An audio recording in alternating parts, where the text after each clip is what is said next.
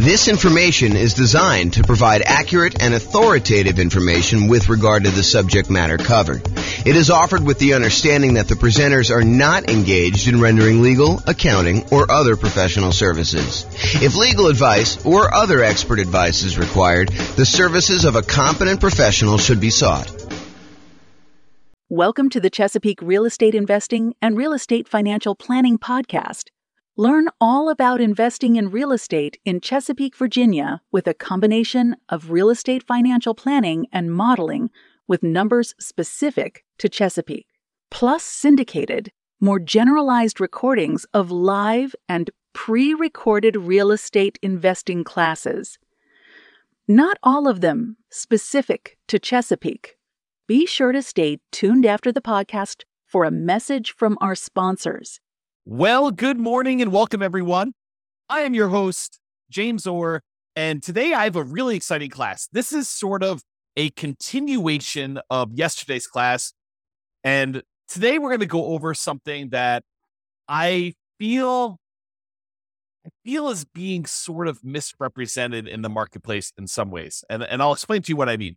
So this is October 2023 that I record this, although this could really be any point in time, but some of the backstory is very relevant to the time period we just left. So right now, over the last, 5 years or so, we've seen real estate values skyrocket. We've seen a massive increase in the amount of equity that a lot of real estate investors have in their properties. And there's this push, I think, just in general, but also from real estate agents in particular, that investors should re-leverage up their properties. They should take some of the equity, some of the dead equity that they've got in their properties that they have seen from, having these really low mortgage interest rates, where interest rates were really, really low. So that the amount that they're paying down in principal, especially early on, is much larger than when you have higher interest rates.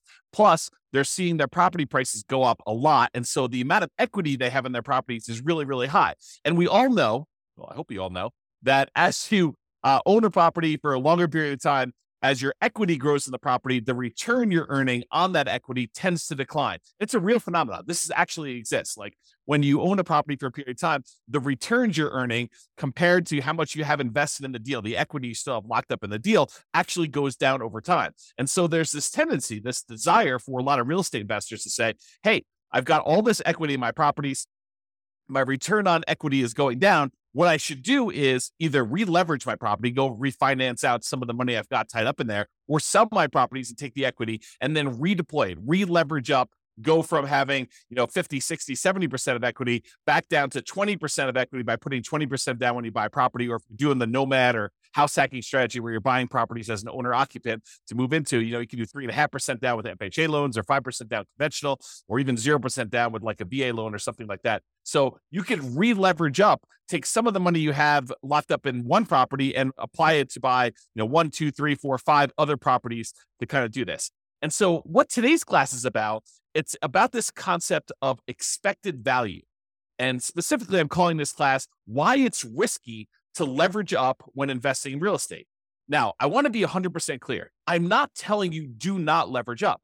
I'm not telling you to leverage up either, though. What I want you to understand is why it's risky to leverage up. And I want to show you some examples as to why you may not want to do this and what could possibly happen, so that you do this with eyes wide open and you make a educated decision when you do this. Plus, at the end, I might show you some really, really advanced stuff that we're doing where I go to Freaky Town about how we model some of this stuff to model more realistic examples of what's happening in the real world. So this class is called Expected Value, Why It's Risky to Leverage Up when Investing in Real Estate. And I'm going to jump right into the presentation.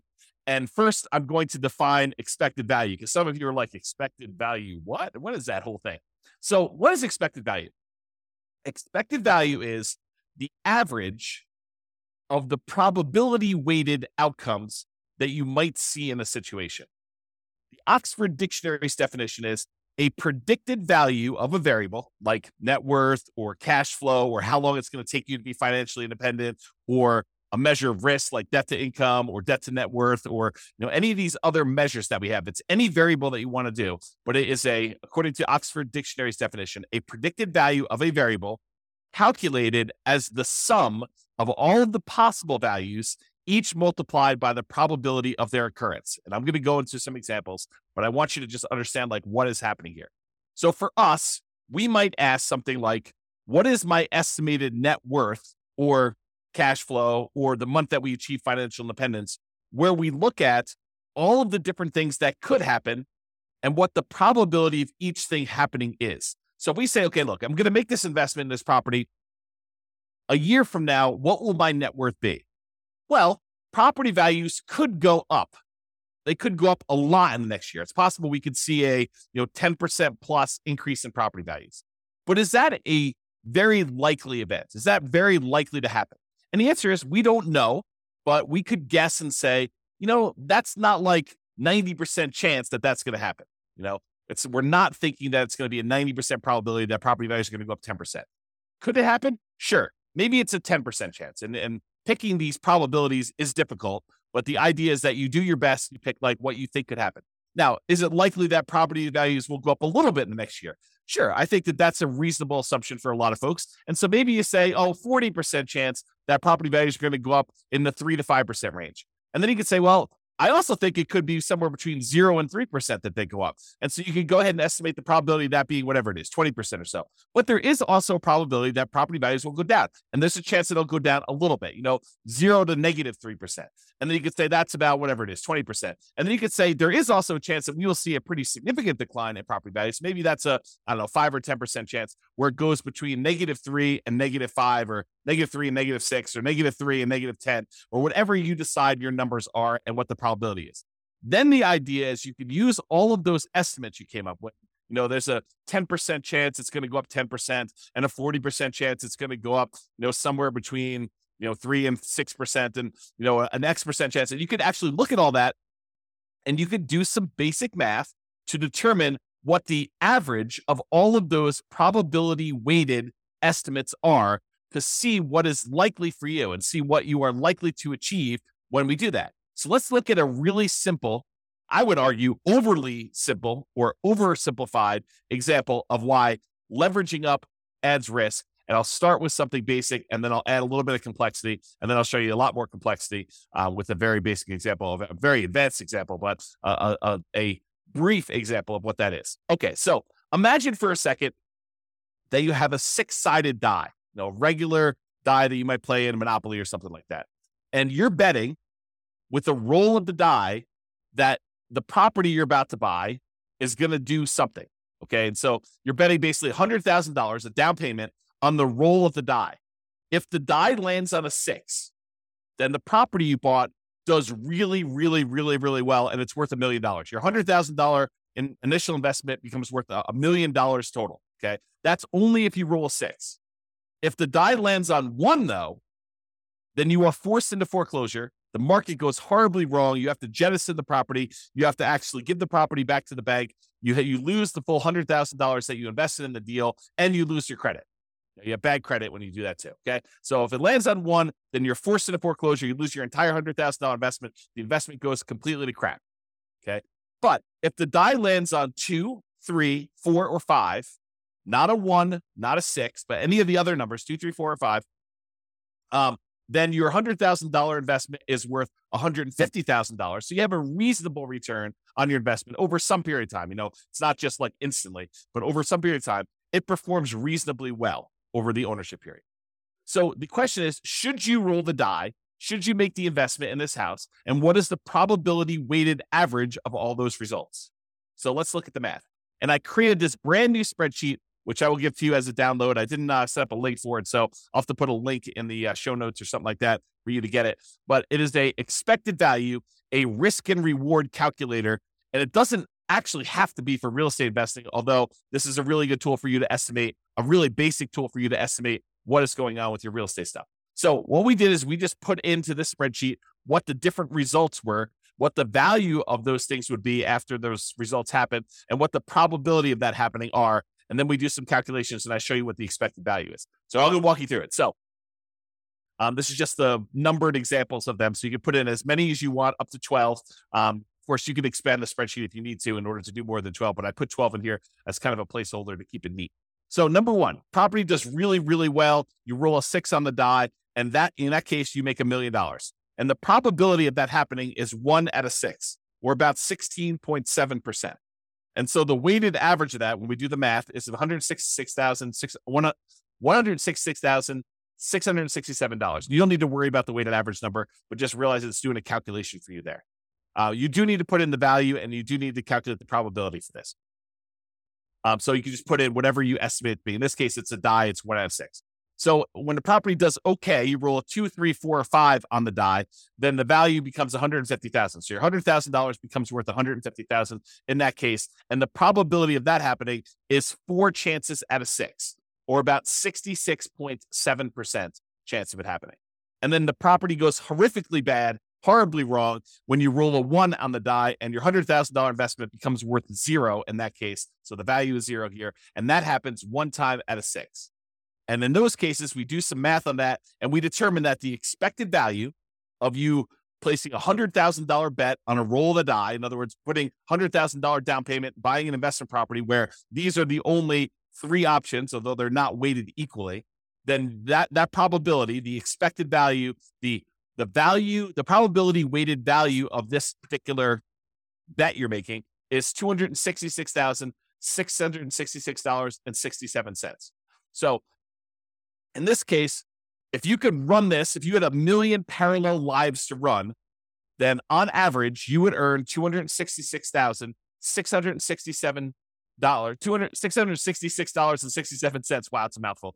On average of all those. Now, here's what's crazy about this, is there are times, if you roll the 6 on the die, when you do really, really well, you make $1 million, you look like a stud, and you start telling people about all the different special skills you have of rolling a die and how amazing you are at rolling a 6. And yeah, I did that. My $100,000 investment now became $1 million, and you look like a superstar. But really, it was a roll of the die to a great extent. Now, you chose to roll the die. You chose to put the $100,000 in. And this parallels here to like investing in real life. Like some of the things are out of our control. We don't know how the general economy will do. We can kind of make some predictions about that. But historically, we're really bad about making predictions about how things like this occur. Okay. So you go in there and one roll of die, you make $1 million. But there's a lot of times when you just do okay. You put $100,000 in over a period of time, several years or whatever, your $100,000 is worth $150,000. And that's the majority of the time. But what if in one of your lives, your $100,000 investment was the time when everything went to crap and it went to 0? You don't feel so good about that. And unless you have another $100,000 sitting right behind you where you can take that and redeploy it and make another investment right afterward in order to do this, the chance of you having that another $100,000 is relatively low for most people. So the trick is, when you're looking at these things, you need to not only look at the probability and the expected value of how this might do overall, but you need to look at how much of a variance there is. In one case, you make $1 million. That's 1 out of 6 chance. In one case, you make $0 or you lose all of your money, and that's a 1 in 6 chance. But there's a huge middle where 2/3 of the time, you are actually only going to make $150,000 on that particular investment. So you got to decide, is it worthwhile that 1 time out of 6, I'm going to go broke, and 1 time out of 6, I'm going to become a millionaire, and like 2/3 of the time, 4 out of 6, I'm actually going to just do okay on this particular investment. And that's sort of the decision we're talking about as to when you should leverage up. So let me talk to you about this example. And this is just one of many examples I could have given you, but I think this demonstrates it pretty clearly. And so I'll just use this one, and we could do more of these in the future, especially if you like them. Go ahead and reply to me, send me a comment if you like this video, and we could do more variations on different things, not just this one example, because I think it's really interesting to think about this for a lot of different examples, but this one is particularly good. So let's look at the expected value. If you have one property, it's a $500,000 property, and you own it free and clear. You don't have any mortgages on it. You have $500,000 that you can invest. You buy one free and clear property. So you own one property, and it's worth $500K.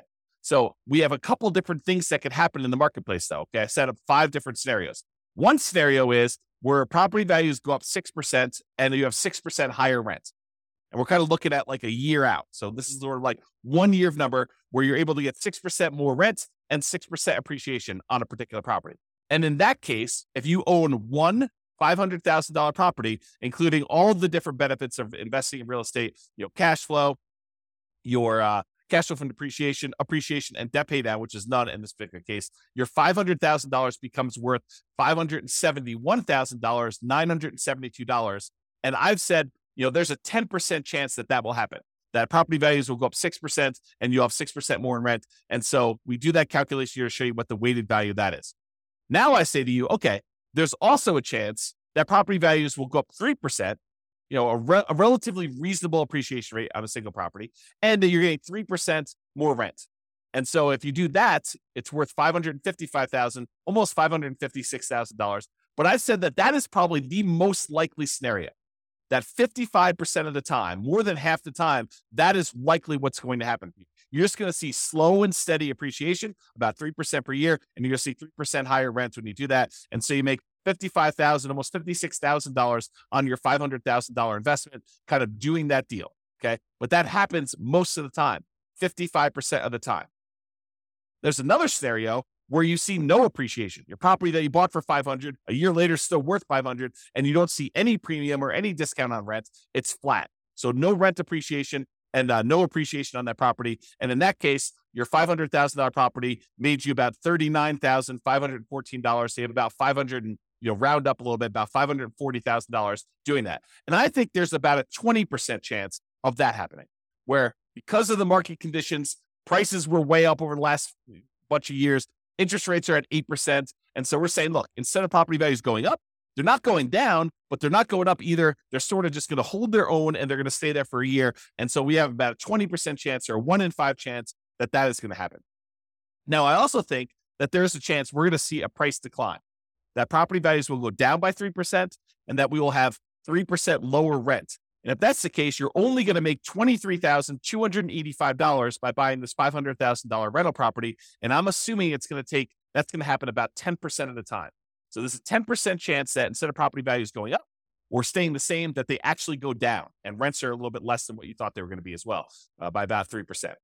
And then finally, I said that happens 10% of the time, if I didn't say that. And then finally, I think there's a chance, might be a small chance, but there's a chance we're going to see a pretty significant decline, a negative 6% appreciation rate and lower rent, about 6% lower rent in that particular property. And in that case, you only made $7,055 on that particular property because you still have a little bit of debt pay down. You still have some tax benefits. So even though the property value went down, you still were profitable on the property. It was just a really small amount of profit. So your $500,000 property, the overall assets that you have now are about $507,055.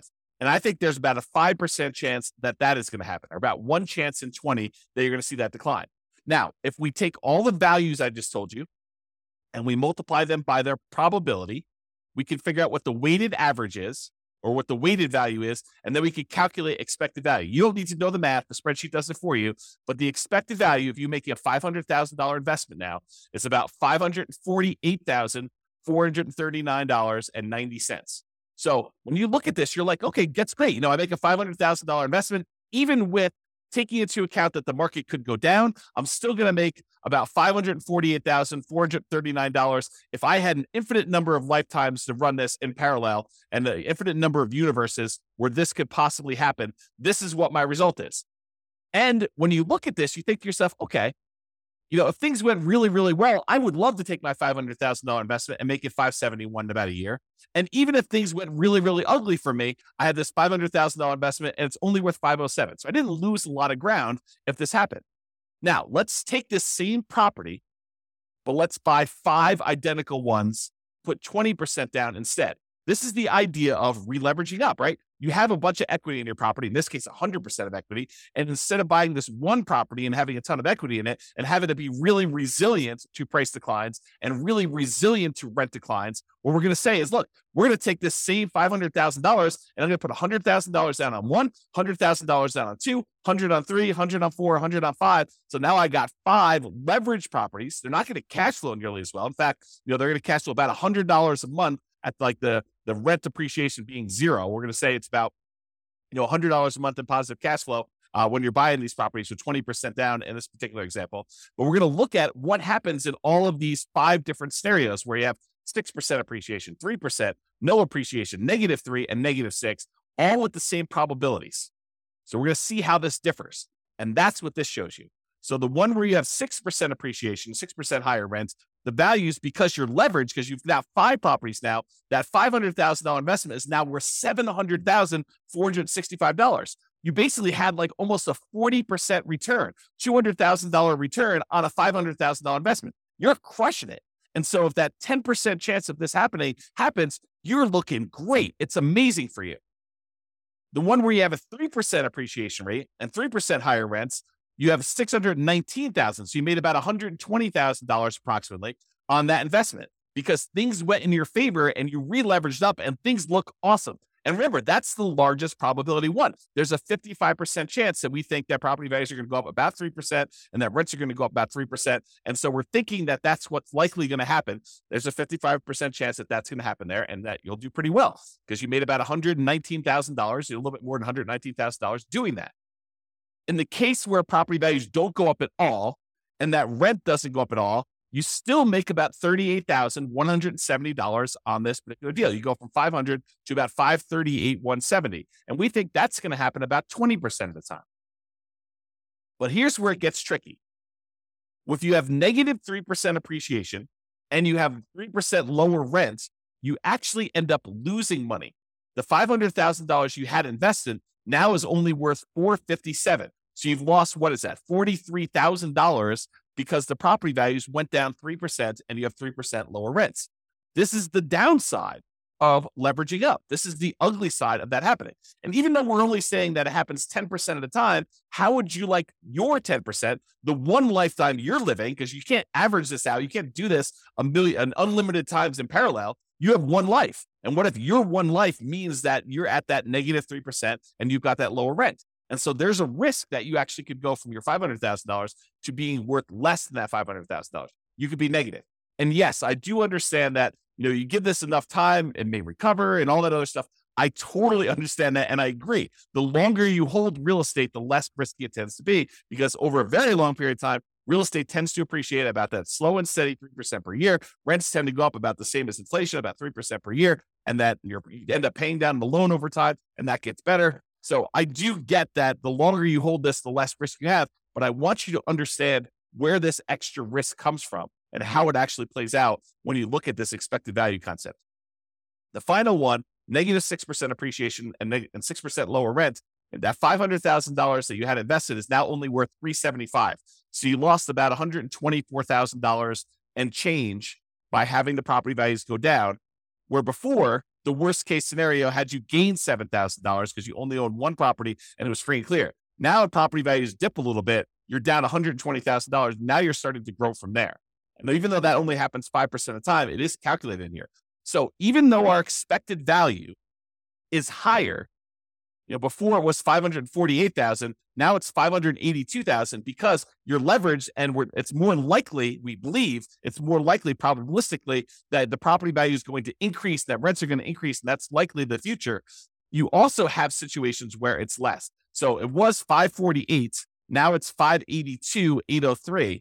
So your expected value has increased. The chance of things going in your favor are still in your favor. I mean, the expected value kind of gives you an idea of probabilistic weighted outcomes that you might expect to have based on how likely they are to happen. But how would you like to be the one where you lose $125,000 or you lose $43,000? Those are ugly. And those could happen 10% of the time and 5% of the time for combined of 15% between the two of them.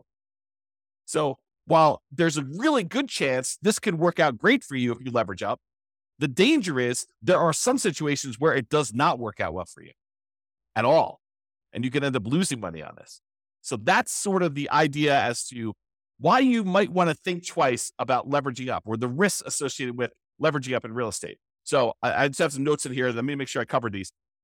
So when you increase leverage, there's a chance that with a reasonable drop in price or rent, you end up losing part of your initial investment. So if we go from that one free and clear property to 20% down, fully leveraged property, leveraged investment properties, there is a chance that you lose money if the property values decline a little bit. So think about that before you take all this money and re-leverage up.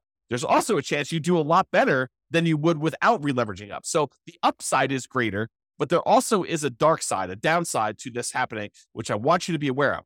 And again, like I said at the beginning, I'm not telling you to leverage up and I'm not telling you not to leverage up. I just want you to understand what the pros and cons are and what the risks are associated with this and why it does add risk for you to decide to leverage up on your properties. Okay. So estimating probabilities. What can be difficult is correctly, reasonably estimating probabilities, especially when you're a newer real estate investor and you don't know what is normal. I spend a lot of time talking to you about like the assumptions we use when we're doing deal analysis and things like that. And it's based on long-term history. I mean, there's a tendency in a market very close to where I live for people to use 6% appreciation on properties when they're doing their deal analysis. And some people come to me like, James, so-and-so uses 6% when they do their deal analysis. And it's based on, the fact that that particular city has seen, 6% appreciation, depending on how they calculate it, it could be that, over the last, whatever, X number of years. As I say, why are you using 3%? Because I'm conservative. That's why. Because my number is based on the overall nationwide average over, I forget the exact number, but it's like 80 plus years or 100 years. I forget the exact number on that. But it's over a very long period of time. I'm using the Case-Shiller number to show what the appreciation rate is over a very long period of time. It's 3%. Okay. And the inflation rate is about 3.1. And so inflation and appreciation are about the same. Okay. So property values tended to keep pace with inflation. It's one of the arguments some people use as to why you shouldn't invest in real estate. Real estate just barely keeps pace with inflation. Why would you go and invest in that? Because it keeps pace with inflation and we can leverage it. So even though we're seeing a 3% increase that's keeping pace with inflation, we may only have 20% invested in. So we're getting 5 times that or 15% return, 5 times 3% per year, 15% return, and inflation's only 3%. So we're gaining 12% a year on inflation. That's why we invest in real estate. One of the reasons. Okay. So people will argue, I don't want to invest in real estate because it just keeps pace with inflation. Yeah, that's awesome. That's great. Okay. So when some people say to you, hey, look, real estate in my market historically over the last 5 years has appreciated 8%. I should use 8% in my appreciation number in my spreadsheet analysis. I don't think so. I think that's a little optimistic. I do not encourage you to do that. And so coming up with these numbers to use is really, really difficult. Like what you should use for values is really difficult. And additionally, coming up with what probability, what the chances are of that happening are also very, very difficult to do, especially when you're new. How do you know, when I did my assumptions over here, how did I know that there was a 10% chance that property values would go up by 6% and higher rent? I guessed. It's an educated guess, but I guessed. It says about 1 year out of 10, property values are going to go up 6% or so, and you're going to see 6% higher rents. Is it possible that I'm wrong with that number? Sure. Is it possible it's 1%? Sure. Is it possible it's 20%? Probably not. Probably not. That would mean that every 5 years that we're seeing property values go up by that much. Maybe in some markets, but overall, I don't think so. So it's really hard to do this. And that's why, and honestly, it's imperfect because even if we had perfect history going back 100 or 200, 300 years, the past does not dictate or exactly say that we are definitely going to have exactly what happened in the past happen in the future. I think that it's really good and helpful to look at the past numbers and evaluate those and say, hey, look, this is what the range has been. It's possible we could see a 99% increase in property values in a single year. We've not seen that historically, but the highest we've seen is whatever it is in your marketplace, 14% or 9% or 8%. But could it be 99? Sure. Then it's great. It's a bonus, right? Could it be negative 99? Sure. Is it unlikely? Yeah. I mean, the biggest decline we've seen is whatever. You go look at your history and you find out what that is. And you figure out how frequently that happens. Sort of like what I did with our mortgage interest rate confidence meter. When people say, I think I'll be able to get 3% interest rates forever. I'm like, I don't think so. Historically, they're only about 2% of the time. Looking at back data as to what mortgage interest rates were, we only saw, 3% mortgage interest rate about 2% of the time. So for you to think that you're going to be able to get 3% in the future for the next 10, 15, 20 years while you're acquiring properties, it's silly. I mean, I think that's an unrealistic expectation. Okay. So when you're looking at these things, it's really hard to estimate these probabilities, but I think you do the best you can and you update it over time. You're like, look, I really think that this is unlikely, or I think that this is more likely. And we have this recency bias where we think that what has happened recently is more likely to happen in the future. And I think there's a little bit of truth to that. It's easier to go to 4.5% interest rates when we're at 5, and they've been between 4 and 5 for the last 5 years. But does that say that we can't do 18? No, we've seen 18% interest rates. Okay. But there's a recency bias, but don't be fooled into thinking that because they've always been between 3 and 5, that they will always be between 3 and 5. That is not the case. Okay. Now, this is not a perfect solution, but one imperfect alternative is to estimate a reasonable range of what appreciation might be, rent appreciation might be, mortgage interest rates might be, stock market rates of return might be, inflation, and estimate like what they might do, and then apply all those things combined. So imagine modeling your portfolio, and you say, look, okay, I've got whatever it is, $50,000 now, and I plan on buying a property as soon as I can save up a down payment. Then I plan on buying another one. I'll continue saving at this current rate plus whatever I'm making from the property, and I'll save up and I'll buy another property after that, and I'll buy another property after that as soon as I save up down payment, and I'll buy properties as quickly as I can until I get to 10. Then when I get to 10, I will hold on to them until the property values increase enough and I pay down the loans enough where I could sell off a certain number of them, pay off the remaining properties that I have, and actually live on the cash flow, have the cash flow for the properties that are paid off be enough to support me as being financially independent at some point in the future. That's my plan. My plan is to acquire property. Maybe I'm doing nomad. I'm put 5% down in order to do these. I'm going to do a number of nomads that I can get. I'll get to 10, and then I do that. And you say to yourself, okay, how do I estimate the probabilities of all this, James? Like, how do I think about this? Well, I think you take each part and you say, okay, appreciation. Well, appreciation historically has been around 3, but there have been some years when we've seen, 6, 7, 8, 9, 10%. And there's some years where we've seen negative 1, 2, 3, 4, 5%. So you kind of do this distribution to say, okay, appreciation is probably about 3% on average, but sometimes it can be much higher. Sometimes it can be much less. Same thing with rent appreciation. Could be higher than 3, could be less than 3, but it's usually right around that 3% range over a long-term, period of time. Mortgage interest rates, we'll use what we have today, but, interest rates can go up, quarter point, eighth of a point each month. And so we'll kind of use that. We'll have it snake around. Sometimes it can go up a lot in a row. Sometimes it'll go down. It's never going to go below, the lowest we've ever seen it is, 2.2%, 2.25%, 2.5%, something like that. So we'll never let it go below that, but we'll kind of set this range of what interest rates can do, and we'll have those be random. Stock market, similar idea. We'll say, look, the average has been around 8%. There's sometimes we've seen 27% a year. Sometimes we've seen negative 27% a year. And so we'll go ahead and do these ranges, but most of the time it's going to be right around that 7, 8, 9%, somewhere in there. And then we might say the same thing with inflation. Inflation can be around 3. Sometimes we see it kind of go up to 4, 5, 6, 7, 8 recently. Sometimes it's down to negative, 2, 0, 1, and maybe it's less likely to be negative. We can kind of set those probabilities.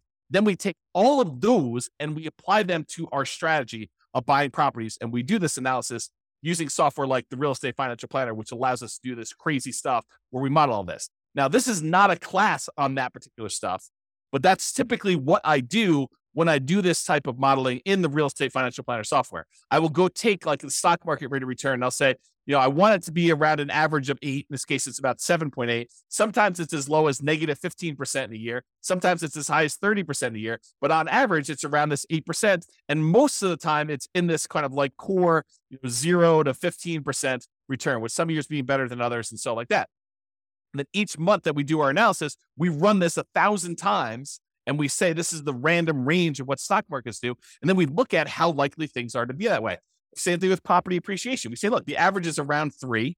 So it's right around here. Sometimes it's as low as negative 6 in a year. Sometimes it's as high as positive 12. And we can look at these numbers where it's mostly in this 0 to 6% range. That happens most of the time. But sometimes we have these outliers. And we could use this to analyze each individual property separately, or all properties as a whole, where they all go up together or they all go independently. Because sometimes some markets do better than others. And if you've got them spread out, some neighborhoods do better than others. Whatever you want to do, we can do all that. And then we get these results like this, where we could show you the range of values. This is that variance. Remember before on this spreadsheet, I showed you could be as good as, 507. Could be as good as 571,000, but it could be as bad as 507. And then the one where we had 5 properties could be as good as 700,000, but it could be as bad as 375, starting with 500. We do that same idea when we do that analysis of all the variables, that we can see there's a range. It could be as bad as 750,000 in this range. It could be as good as $2 million. The expected value of it is around 1.2. And I showed you the 25th and the 75th percentile. It shows you that about 25% of the time it's going to be around $1 million, and about 75% of the time it's going to be less than 1.4 or whatever that is. And so we can see this range of values and how the entire investment portfolio will do in terms of net worth and cash flow and time to financial independence and all that stuff. And then what we really can do is we could say, look, I'm comparing two strategies. I want to know what's going to be riskier for me, what's going to have the widest range of variance, what's going to be the one where I am most likely to succeed, but also it gives me a good chance of achieving my goals. And we can compare the two. So for example, in one case here, I'm buying 20% down rentals. In the other case, I'm buying 5% down Nomad rentals. And you can see the Nomad one gives you a lot more upside, a lot higher expected value. That's this dotted line here. Your expected value doing Nomad is like 2.2 versus an expected value of, let's see, whatever this is, about 1.2 if you do 20% down rentals. And the downside is not as bad. I mean, look, the difference between the worst case scenario, your like worst run putting 20% down, is about the same as your worst run when you do the Nomad strategy. But the Nomad strategy, the best run for 20% down is about 2 million. The best run for the Nomad strategy is about 4.5 million.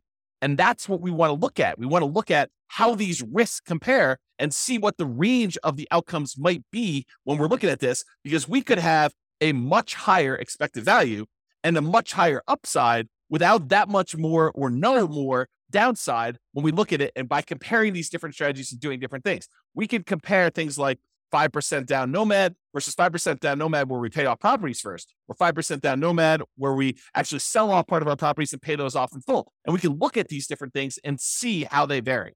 And they could do that with things like net worth or cash flow. And this is one just showing you how long it takes you to be financially independent. And this is the 20% down one. It shows you that the expected value, the like number that is likely to happen, is about 30 years in this particular case with all these assumptions. And this is based on Norm and Norma, if you remember that from a previous podcast episode. But basically, it shows you it takes about 30 years for them to do this, but it could happen as early as 200 months, which whatever that is, a little less than 20 years, probably like 18 years or so, if I had to guess. And then it could happen as late as way past 40 years. It's kind of like the worst case scenario. So you can see the variance in those. And I looked at the 25th percentile. That happens at about 300 months, and the 75th percentile happens a little over, 420 months or whatever that is. And you can see these ranges of when these things happen, and you can also compare these to see which one gets you to financial independence faster, which is what we covered yesterday. It's like all the different ways we could do, all the different things we could do, all the different ways that we can actually make financial independence happen quicker for us. But that's not the whole story, right? We just showed you that sometimes you can actually have it happen faster, but if you look at it, it's happening faster at the expense of increasing our risk of having some type of catastrophic or significant failure. And I want you to understand that nuance, and we'll go into a lot more detail and we'll do a lot more classes on this, but this is the basic idea, and I hope you get the basics of it. All right. So in conclusion, focusing on improving your returns, an example, leveraging up, is just part of the story. You should also consider risk and probability. You have one life to live. It's not like you can do an unlimited number of these lifetimes and see the average yourself. You're just doing one path, and your path could be the most amazing path or could be the crappiest, worst path. In most cases, probabilistically, it's going to be somewhere in the middle, right? Because that's just how it is. You can't try an unlimited number of times. You can only try one time. And even if you have money behind you, you can only try one time, and then you got to see what the results are. Then you got to take the money you had kind of set aside and try again.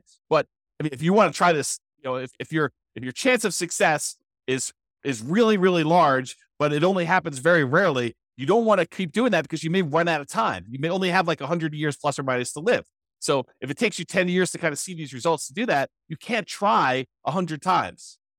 So you want to increase the probability of your success and eliminate or decrease the number of times you have bad, devastating, gets you out of the game sort of outcomes when you do that. So you should consider probability of success and the variance you might expect to see in your results when you do this. All right, that's all I got for you. I hope you enjoyed this class. This has been James Orr. Have a great day, everybody. Bye-bye for now. With home prices up, mortgage interest rates up, and rents up, but not quite enough to counteract the higher prices and interest rates, cash flow on rental properties in Chesapeake is harder than ever. Book a call with the Real Estate Financial Planner to apply our proprietary 88 strategies to improve cash flow on your rentals. See the show notes for a link to schedule your call and improve your cash flow today. If you're a real estate agent, lender, or professional in Chesapeake that wants to help our real estate investor listeners, consider reaching out to learn about collaboration opportunities with this podcast. We'd love to add more value to our listeners by having you assist our investors buy, sell, and finance their real estate investments. See the show notes to schedule a call to discuss collaboration opportunities.